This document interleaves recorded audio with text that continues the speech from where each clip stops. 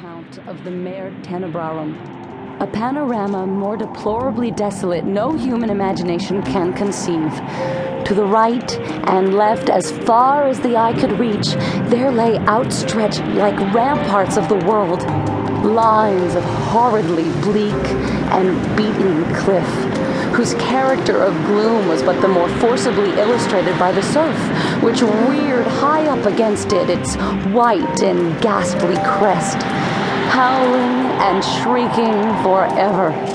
Just opposite the promontory upon whose apex we were placed, and at a distance of some 5 or 6 miles out at sea, there was visible a small, bleak-looking island, or more properly, its position was discernible through the wilderness of surge in which it was enveloped. About 2 miles nearer the land arose another of smaller size, hideously craggy and barren, and encompassed at various intervals by a cluster of dark rocks. The appearance of the ocean, in the space between the more distant island and the shore, had something very unusual about it. Although, at the time, so strong a gale was blowing landward that a brig in the remote offing lay to under a double-reefed trysail, and constantly plunged her whole hull out of sight, still there was here nothing like a regular swell, but only a short, quick, angry cross-dashing of water in every direction, as well as in the teeth of the wind as otherwise. Of foam there was little, except in the immediate vicinity of the rocks. The island in the distance is called by the Norwegians Verg. The one midway is Moscow. That a mile to the northward is Amberen. Yonder are Islesen, Hothholm, Keidhelm, Schwerven, Buckholm. And farther off between Moscow and Verg are Otterhelm, Fleeman, Sandfliesen, and Stockholm. These are the true names of the places, but why it has been thought necessary to name them at all is more than either you or I can understand. Do you hear anything? Do you see any change in the water?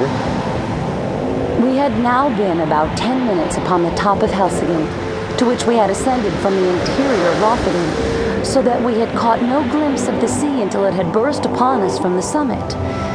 As the old man spoke, I became aware of a loud and gradually increasing sound, like the moaning of a vast herd of buffaloes upon an American prairie.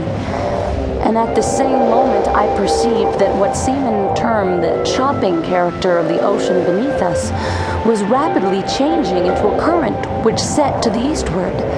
Even while I gazed, this current acquired a monstrous velocity, each moment added to its speed, to its headlong impetuosity. In 5 minutes, the whole sea, as far as Verg, was lashed into ungovernable fury. It was between Moscow and the coast that the main uproar held its sway. Here the vast bed of the waters, seamed and scarred into 1,000 conflicting channels, burst suddenly into the frenzied convulsion, heaving, boiling, hissing, gyrating in gigantic and innumerable vortices, and all whirling and plunging on to the eastward with a rapidity which water never elsewhere assumes, except in precipitous descents. In a few minutes more, there came over the scene another radical alteration. The general surface grew somewhat more smooth, and the whirlpools one by one disappeared, while prodigious streaks of foam became apparent where none had been seen before. These streaks, at length, spreading out to a great distance and entering into combination, took unto themselves the gyratory motion of the subsided vortices, and seemed to form the germ of another more vast. Suddenly, very suddenly, this assumed a distinct and definite existence, and a circle of more than half a mile in diameter.